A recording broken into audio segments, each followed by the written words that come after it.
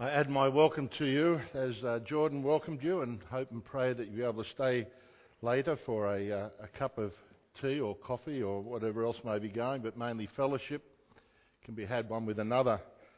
Just to remind you that our pastor gets back tomorrow, and I praise God that they're heading home and that they weren't waylaid in New Zealand, and so it's great that they're heading home to be with us once again.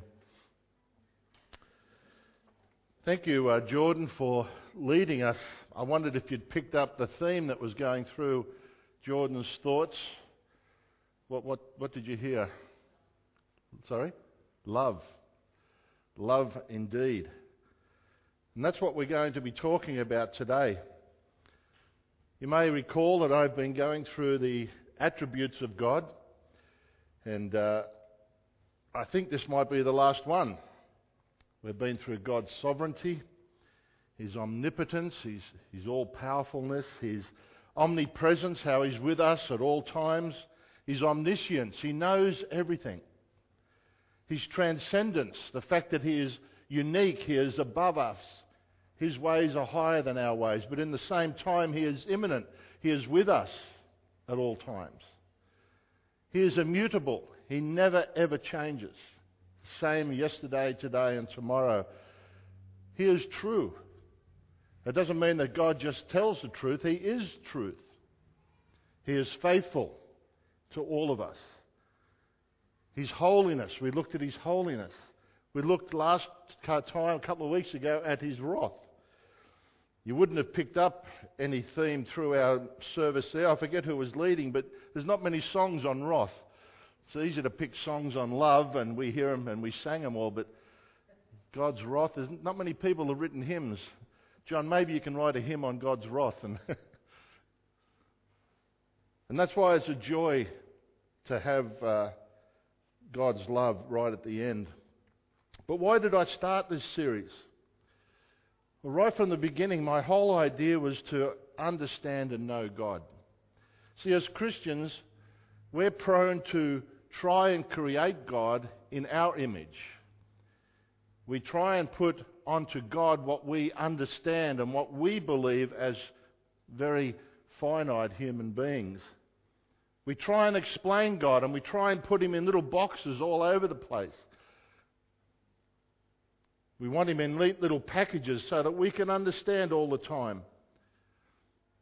But God's ways are higher than our ways, and we don't always understand.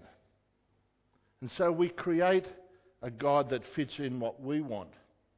And so I've been able to go through these attributes, and there are many more. But there's nothing more important to me, there's nothing more valuable, nothing more significant than knowing and understanding God. Understanding and knowing God, and I mean knowing in a true sense, is the strength of our lives. That's where the power of our love, of His love, that's the strength that we have. Understanding and knowing God gives us the direction in our Christian lives. It gives us a focus of who He is. It's important that we understand and know God. And we can know God. God has revealed Himself in the Scriptures. And that's why we have gone through these attributes. I started off right at the beginning with the reason that we can know God is from Jeremiah 9:23. It says, "Thus says the Lord." I love it when a scripture starts, "Thus saith the Lord." Thus says the Lord, "Let not a wise man boast of his wisdom, and let not the mighty man boast of his might. Let not a rich man boast of his riches. But let him who boasts boast of this, that he understands and knows me, that I am the Lord." That's our boast. It's not in what we have or what we think we have. Our boasting should be in the knowledge that we understand and know God. And that's why we've been looking at these attributes, to understand and know God just that little bit better, so that we don't put Him in a box, and that we can lead our lives in the understanding of who God really is. And so we're looking at love today. And the passage that probably contains the greatest single statement of God's love is found in 1 John chapter 4. You might like to turn there with me. We're going to look at 1 John and then we're going to turn to Romans. But let's look at 1 John chapter 4, verses 7 and 8. My kids learnt this as a song. I've never forgotten this song. Beloved, let us love one another. For love is of God, and everyone who loves is born of God. 1 John 4, starting at verse 7. Beloved, let us love one another. For love is of God, and everyone who loves is born of God and knows God. He who does not love does not know God, for God is love. God is love. There's the statement. God is love. It doesn't say God is grace or God is mercy, although we know God is all gracious and all merciful. We know that, but it says God is love. And right at the beginning, we need to understand that God didn't create an emotional feeling or an expression at the time when man was created. Love didn't begin when God created the universe. Love was already there. There is love within the triune God. Always has been. Where God was, there was love. Where God is, there is love. Where God will be full of love. So when we join him in eternal glory, when we join him in heaven, our eternal home, that there will be love. For God is love. Let's just pray together. Father, we thank you for this opportunity to look at one of your attributes, but one that touches us so much, and that is love. We thank you that we can read a scripture that states plainly that you are love. And I thank you for that, Lord. And as we go through in this vast subject to try and discover the deep, deep love of God, Father, help us by your Spirit to just grasp a portion of it, to be excited and encouraged because of the love that is upon us. We thank you for this time and ask that you would bless this word, and may your Spirit work in our lives. We ask it in Jesus Christ's name. Amen. Now, if you randomly stopped people in the street and you asked them to describe God, I would, without fear of contradiction, believe that most people would say that God loves, that God is love. People who never go to church, who never read their Bibles, they usually know that God is associated with love. Unbelievers know that God is love. Atheists know it. Other religions know that God is love. They not fully understand it, they might not fully believe it, but they've heard it so many times that when they think of God, they think of love. I was listening to I listen to talkback radio as I'm delivering my parcels, and one man was talking about homosexuality and how people are against it. And he's not a Christian by any stretch of the imagination, and he said, but I'm not going to focus on what people think. I'm going to focus on the fact that God is love, and so he loves this homosexuality because God is love. And that's what got me thinking. What most people think about God's love is quite simply not true at all. And so to start with, in talking about God's love, I want to bring two wrong ideas of God's love to you before I touch on two other ideas of what God's love is. I want to share with you two misconceptions like that man had. And the first one is they say God is love, therefore love is God. The first part is certainly true. We read that in 1 John 4:8. The one who does not love does not know God, for God is love. Love is at the core of God's being. We're going to look at that a bit later. Love is what causes him to reach out to guilty sinners. But the second part, love is God, is manifestly untrue. You see, not all love is from God, and that's what they think. People down through the ages have used this perversion of God's character as an excuse for all kinds of sin. Adultery, for instance, other forms of immoral behaviour are excused by the phrase that says, "But I love them." The statement implies that love makes everything okay because love is God. The argument seems to be that if God is love, then every feeling of love I have is from God and, by implication, approved by God. And people have used love to justify gluttony and materialism or immoral behaviour. God and love are not synonyms. To say that love is God is at best misleading and at worst a brand of New Age pantheism. Love is God is wrong. People say, but I love this, and God has given it to me. He's given me love. God is love, therefore I love this, therefore it's okay by God.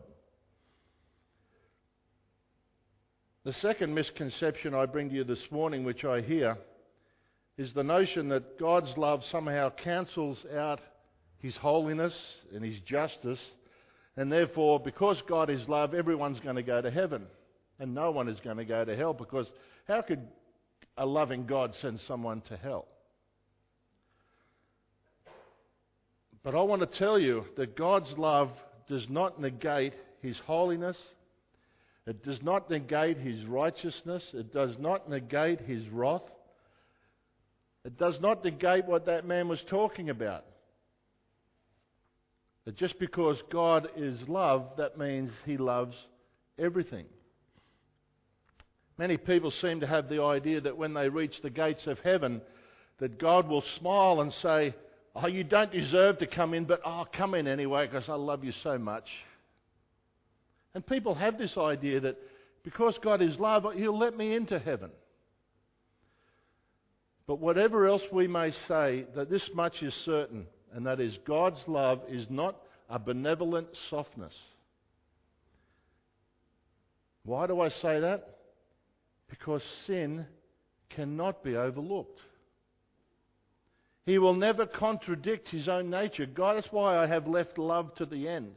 Because now we have a good handle on God's nature, God's attributes, particularly His wrath and His holiness. And behind this wrong idea is the perverted view that says, if you love me, you'll accept anything I do. Maybe people even have said that to you. If you love me, you'll accept me. Now that might be all right, but it's wrong. Because love makes judgment calls. Love cares about right and wrong. And that's why parents discipline their children. That's why God disciplines His children. As we've seen all the way through our studies, God is not just loving, He is holy. He cannot be in the presence of sin. He is just. In fact, God's love is built on His holiness and could not exist apart from His holiness. God will judge sin. In fact, His holiness says He must judge sin. What's the judgment for sin? Romans 6:23 tells us, for the wages of sin is death. And so God will either judge our sin through the substitute He's provided in our Lord Jesus Christ, which we've celebrated this morning, in which case, as has been said, the wages of death have already been paid by our Lord. And He will judge us on that if we have accepted Him as our Lord and Saviour. Christ has paid the wages. But if you're here this morning and you've never accepted the work of Christ on the cross, then He will judge you individually at a place that is called the Great White Throne Judgment in Revelation. He will open the books, and if your name is not there, and it won't be there if you've never accepted Christ as Saviour, then He will judge you, and you will go to a place that the Scripture calls the lake of fire, the second death. I'm not making this up. This is in the Scriptures. And I'm here to warn you, to not think that God's love will overlook the Great White Throne Judgment. God will judge, because the wages of sin is death. You see, God is under no obligation to extend His love or His mercy or His grace to those who have spurned His love through the cross. He's under no obligation to do that. Two misconceptions that I wanted to start with. The idea that God's love will just get rid of all His other attributes. So let's go into the fact of what is God's love. What can we say about God's love? Some of the hymnists find it a little bit difficult. Oh, the deep, deep love. You know, they don't know any other way of saying it, and they repeat it. How vast the Father's love for us. The first thing I've learned about God's love as I've studied over the last couple of weeks is that I simply cannot describe a love that's so far beyond my words and so far beyond my understanding. I simply can't find the words to convey His love. And the fact is, sometimes I think our minds just can't conceive of the love that God has for us. One hymn writer named Frederick Lehman, he wrote a hymn called The Love of God.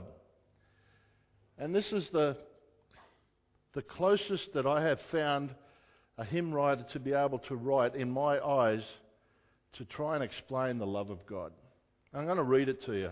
At the end of the sermon, we're going to see a video of this hymn with lovely people singing it and the words up on the screen. But now I'm just going to read it to you to show how hard it is to even conceive the love of God. He says, "The love of God is greater far than tongue or pen can ever tell.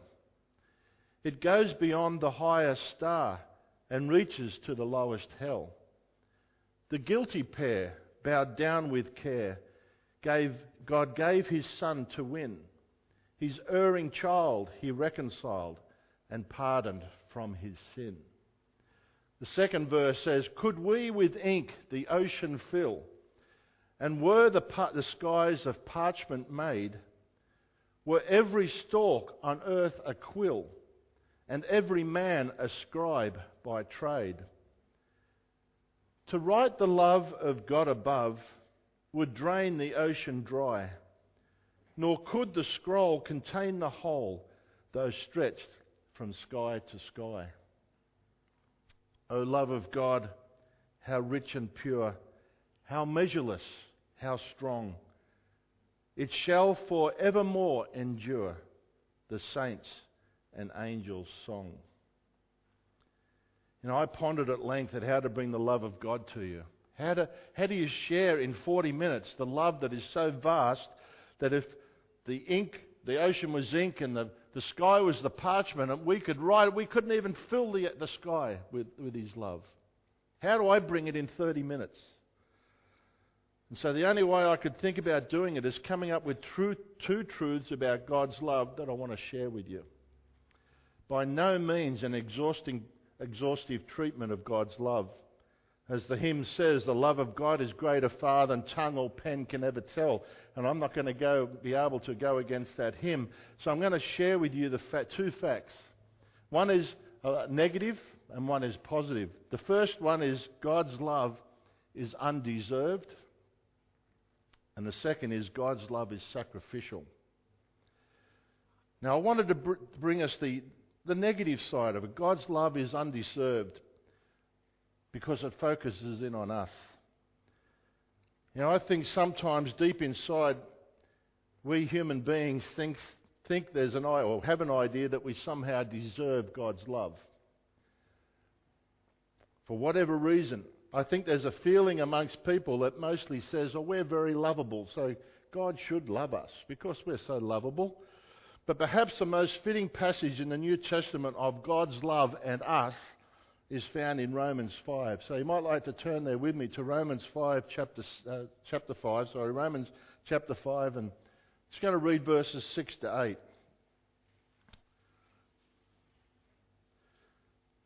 It really brings into thought God's love and us. Romans 5 verse 6. For when we were still without strength, in due time Christ died for the ungodly. For scarcely for a righteous man will one die, yet perhaps for a good man someone would even dare to die. But God demonstrates his own love toward us in that while we were still sinners, Christ died for us. See, in this passage, Paul is focusing on the death of Christ as the supreme manifestation of God's love. I'm going to look at that as the second point. We'll talk about that next. But first of all, Paul focuses in on us. Verse 6, for instance, describes us in two ways. It describes us as without strength. Some of your versions will have powerless and ungodly. Now, to be powerless means we can't and couldn't change our basic nature because we're powerless to do so. Ungodly means we have no desire to change our basic nature anyway. So we were powerless and ungodly. And then verse 8 adds that we are sinners. Just read that again for you. It says, but God demonstrates his own love toward us in that while we were still sinners. So in two verses, we've found out that we're desperately in need of change because we're sinners, but we're powerless to change ourselves, and we didn't want to change ourselves anyway because we're ungodly. See, no more hopeless a situation could ever be imagined. We're powerless, we're ungodly, we're sinners. And it's not a very pretty list. But those three words describe the spiritual state of every person in the world. Every person that was born. Apart, of course, from Jesus Christ. And this is God's judgment on the entire human race. No one, not one person is excluded. All men, all women, by nature, by their birth, are powerless, ungodly, and the enemies of God. That's how we came into this world. And may I say, as lovingly as I can, if you sit here this morning and you're not accepting that truth, I want to lovingly say it doesn't matter whether you accept this truth or not, because these things are true without regard to your personal opinion.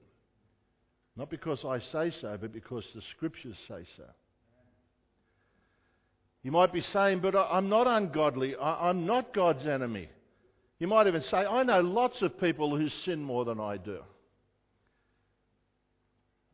God's word overrules your objections. This, what I've just read out of the Scripture, is the truth about us as we stand on our own before God. Powerless, ungodly sinners. This leaves us with no hope in ourselves. In fact, our condition is hopeless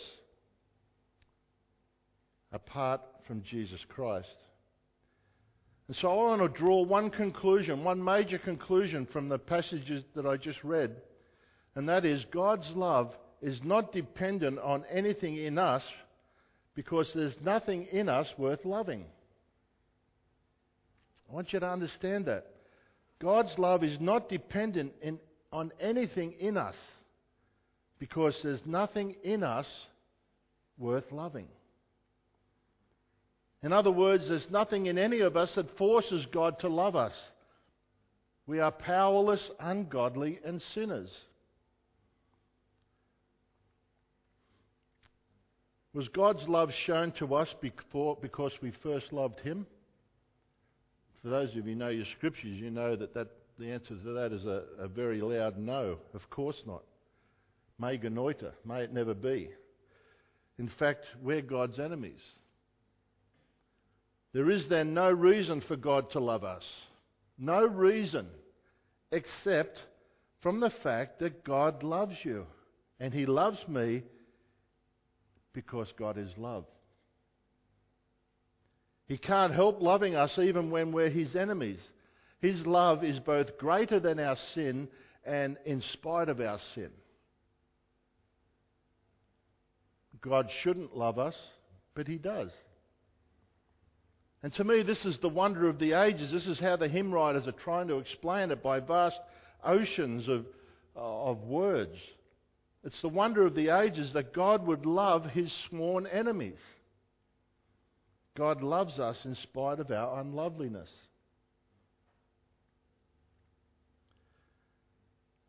And the byproduct of this is the fact that means that God's love is sure and certain because it doesn't depend on anything we say or do.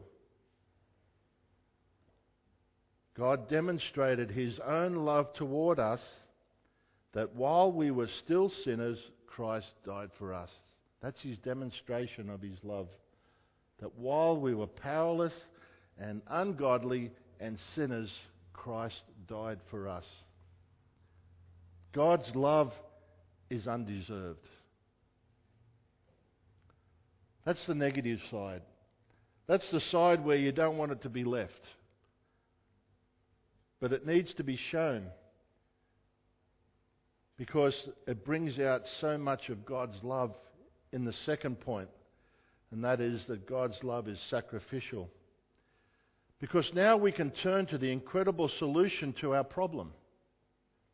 The impossible problem of being powerless and ungodly and sinners. You see, verses 7 and 8 of Romans reveals the supernatural nature of God's love. His solution to our problem is so unusual that it goes beyond our human reasoning. We would never think this up on our own. Only God could conceive this solution. Look at verse 7. For scarcely for a righteous man will one die, yet perhaps for a good man someone would even dare to die. Now here's a good question for you to discuss over lunch today. How many people are you willing to die for? Now I realise you'll never really know until the moment comes, and I'm sure you're praying that you'll never be put in that agonising position, but what if you were? What would be the answer to that? How many people would you die for? I would say that the list may be quite small. The scripture says, yet perhaps for a good man someone might die. And I'm sure if you're married and you're thinking of your wife and children, there's a good chance that you would take the bullet for them. But to be honest, how many people would you be willing to die for? We've all read heroic stories about someone gave his life. I want to imagine a situation during the war, or during a war. It's a late night and the sergeant is talking to his men. They're out in the jungle, they're deep in enemy territory, it's cold, and they're all huddling around a fire. Suddenly a grenade comes in from the darkness. It lands at the sergeant's feet, and without even thinking, he throws himself on the grenade and takes the full force of the blast with his body. His death saves his men. He gave his life for his friends. But listen carefully. Romans 5:8 is telling us that God's love is not like that. The illustration I just shared shows friends dying for friends. We've talked about loved ones dying for loved ones. I would take, without probably even thinking about it, take the place of my wife or my children for my life. And as great as that is, God's love is much greater. You see, God went far beyond what we would do. Look at verse 8. But God demonstrates his own love for us in this: while we were still sinners, Christ died for us. We read this verse and we like to emphasize Christ died for us, and that's what we focus on. But the emphasis is clearly on the first phrase: while we were still sinners, God demonstrated his love toward us. While we were still God's enemies, God demonstrated his love. You see, the wonder of the cross that we've shared is not that Christ should die for us. That would be wonderful enough. The wonder of the cross is that Christ died for us while we were still sinners, while we were still ungodly, still powerless, and still enemies of God. You see, Christ didn't die for his friends. He died for his enemies. He died for those who crucified him. He died for those who cheered as the nails were driven into his hand. He died for those who hated him and those who rejected him. Going back to that war illustration, this time though the sergeant has been captured by the enemies. Because he's a sergeant, he's beaten unmercifully. He's beaten to within an inch of his life. His captors torment him day and night. They're trying to break his will to get some information. Fortunately, there's a rescue team coming along, and as the forces move in, his captors surround him. But suddenly a grenade comes into the middle of him. But instead of the sergeant running away, he now still jumps on the grenade. He takes the full force of the blast, but this time dying for his enemies. I don't think you would see that in a movie. He died for those who savagely beat him. You might say, who would ever do a thing like that? Well, the chances are we'd come up with no one except Jesus Christ. He did something like that when he died for us while we were still sinners 2,000 years ago. God demonstrated his love for us. He didn't die for those who loved him. He died for those who hated him. The death of Jesus Christ is the proof of God's sacrificial love. And that's why the hymn writers really do struggle to write hymns about God's love, using all the thoughts and ideas that they can, because it's so vast. You know, sometimes in this crazy mixed up world, people say, where's the love of God? Show me the love of God. I can't see it. There's so much killing, so much heartache, so much tragedy. Look at all the pain in the world. Look at all the anger. Where is the love of God? And as Christians, all we can simply say is, look at the cross. Gaze upon the bleeding form of the Son of God, one hymnist writes. There you will see the love of God. Let no one ever doubt that God loves you. God's love is undeserved. God's love is sacrificial. But I don't want to leave it there, because I have two questions that I want to bring to you to try and bed it down in our hearts. And the first, if God loves us in this way, if God's love is undeserved and it's sacrificial, why shouldn't we love him in return? Why don't we love him in return? Like every other attribute of God that we've studied, God's love should drive us to our knees in worship. It's just not possible.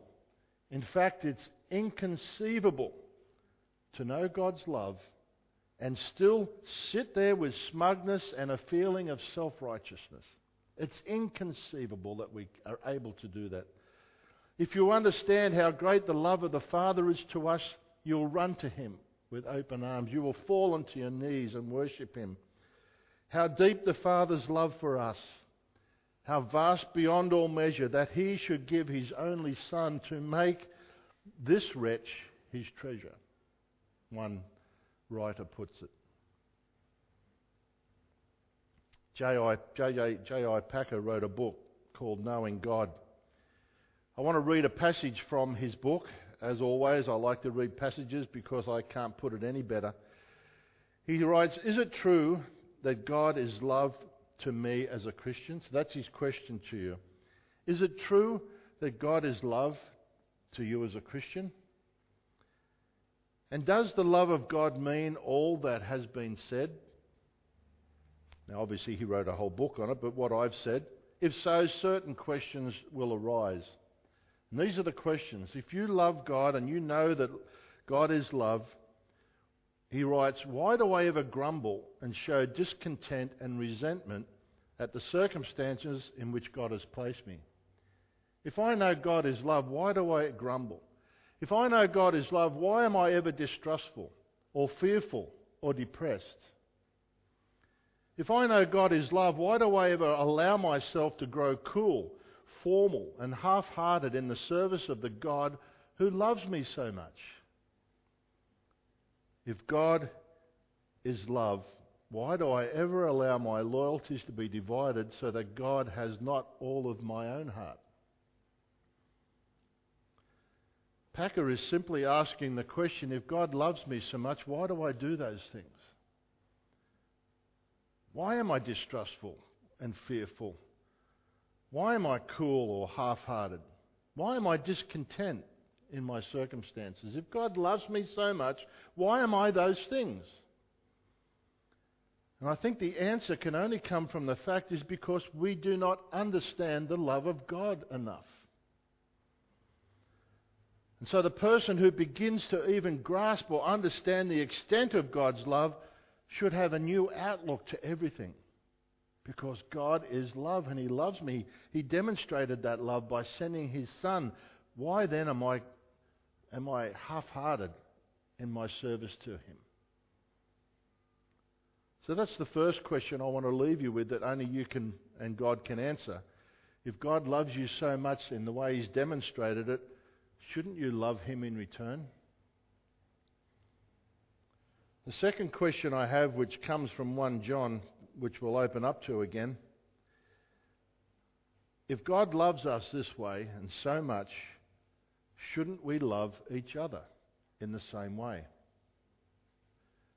Because this is John's conclusion to that first letter that we read. So open up again to 1 John chapter 4. And I just want to bring out some points of John's argument. It's quite straightforward. It doesn't need a lot of explanation. And the first point I want to bring from verse 7 is loving others is evidence that we are God's children. Look at verse 7. "Beloved, let us love one another. For love is of God, and everyone who loves is born of God and knows God." And so do others know that you're born of God? Or they will by the love that you show others. Everyone who loves is born of God and knows God. So we should love each other because that's a part of knowing God. Or maybe you're verse 8, which would be unfortunate, but verse 8 talks about the fact that not loving others means we don't know God. I hope you're not in that position, but verse 8 says, "He who does not love does not know God, for God is love." I want to explain this a little bit. You see, the word love in this passage is not sexual, it's not social love, it's supernatural love. It's agape kind of love. It's the love which the Holy Spirit puts into our hearts. It's the fruit of the Spirit, love, joy, peace, etc. We have love right up the front. Only the Holy Spirit can make this love, this agape love, real to you, real for you. And so consequently, only the Holy Spirit can enable us to extend this to others. And so what John is saying, he's saying if there's no agape love, if there's no love, then there's no Holy Spirit, you're not a Christian, and you do not know God. That's what that verse is saying. He who does not love, he who does not have the agape love does not know God, for God is love. So the first one says that our love shows that we are of God.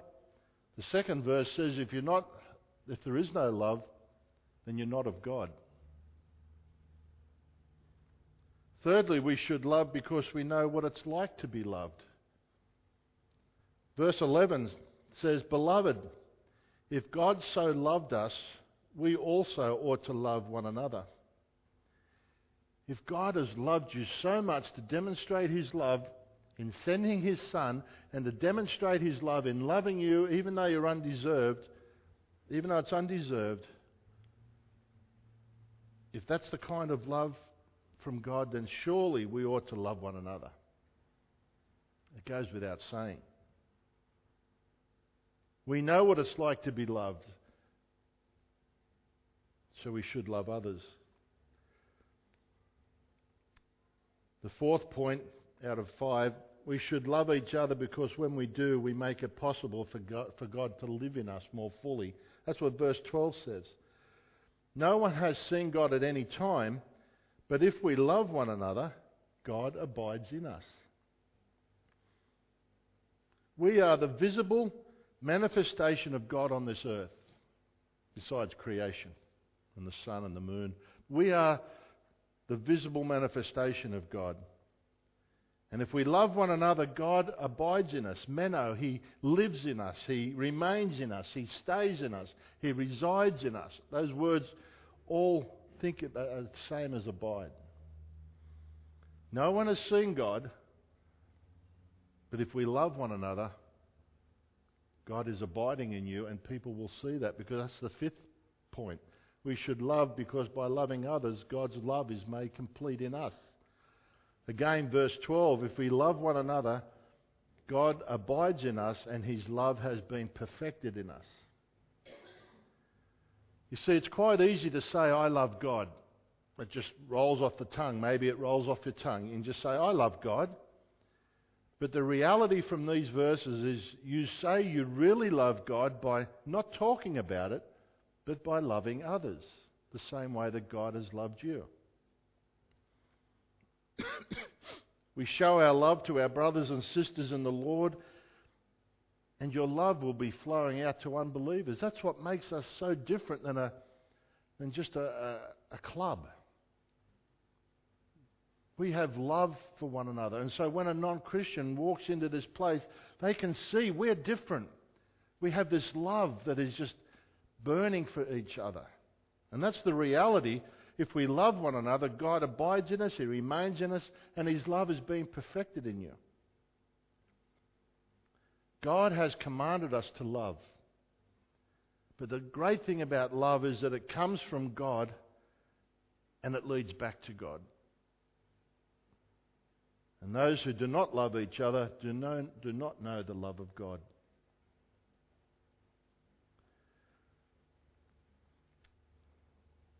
I'm not sure, probably the only time that I've ever preached and not sure whether I've even covered enough. I just don't know. It's too vast. We've only scratched the surface of God's love. We could spend and should spend the rest of our lives studying not just God's love but all his attributes, and we would still not exhaust the richness of his blessing toward each one of us. In fact, we could spend the rest of our days pondering his love and never ever exhaust it. And so to try and do it in 30 or 40 minutes is just inadequate. The most majestic words, if I had them, could still only capture a small part of what it means to be loved by God.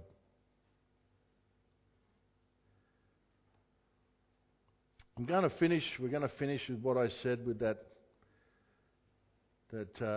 recording of that song. It was the only way I could really think about finishing it. Sometimes we could sing this. This church knows this hymn. But sometimes when we're singing, we don't fully appreciate the words. We're concentrating on the tune, or should I go up here or down here, or should I put we just sometimes don't think enough on the words. So the words are going to be up on the screen. I just want you to focus in on it And don't let this be the last time you think about God's love. There might be other things you can come to me and say, well, this is God's love in my life, or I could have touched on this, or I could have touched on that. Maybe I could do a second sermon next time, part 2 of God's love. But we're ready up the back there.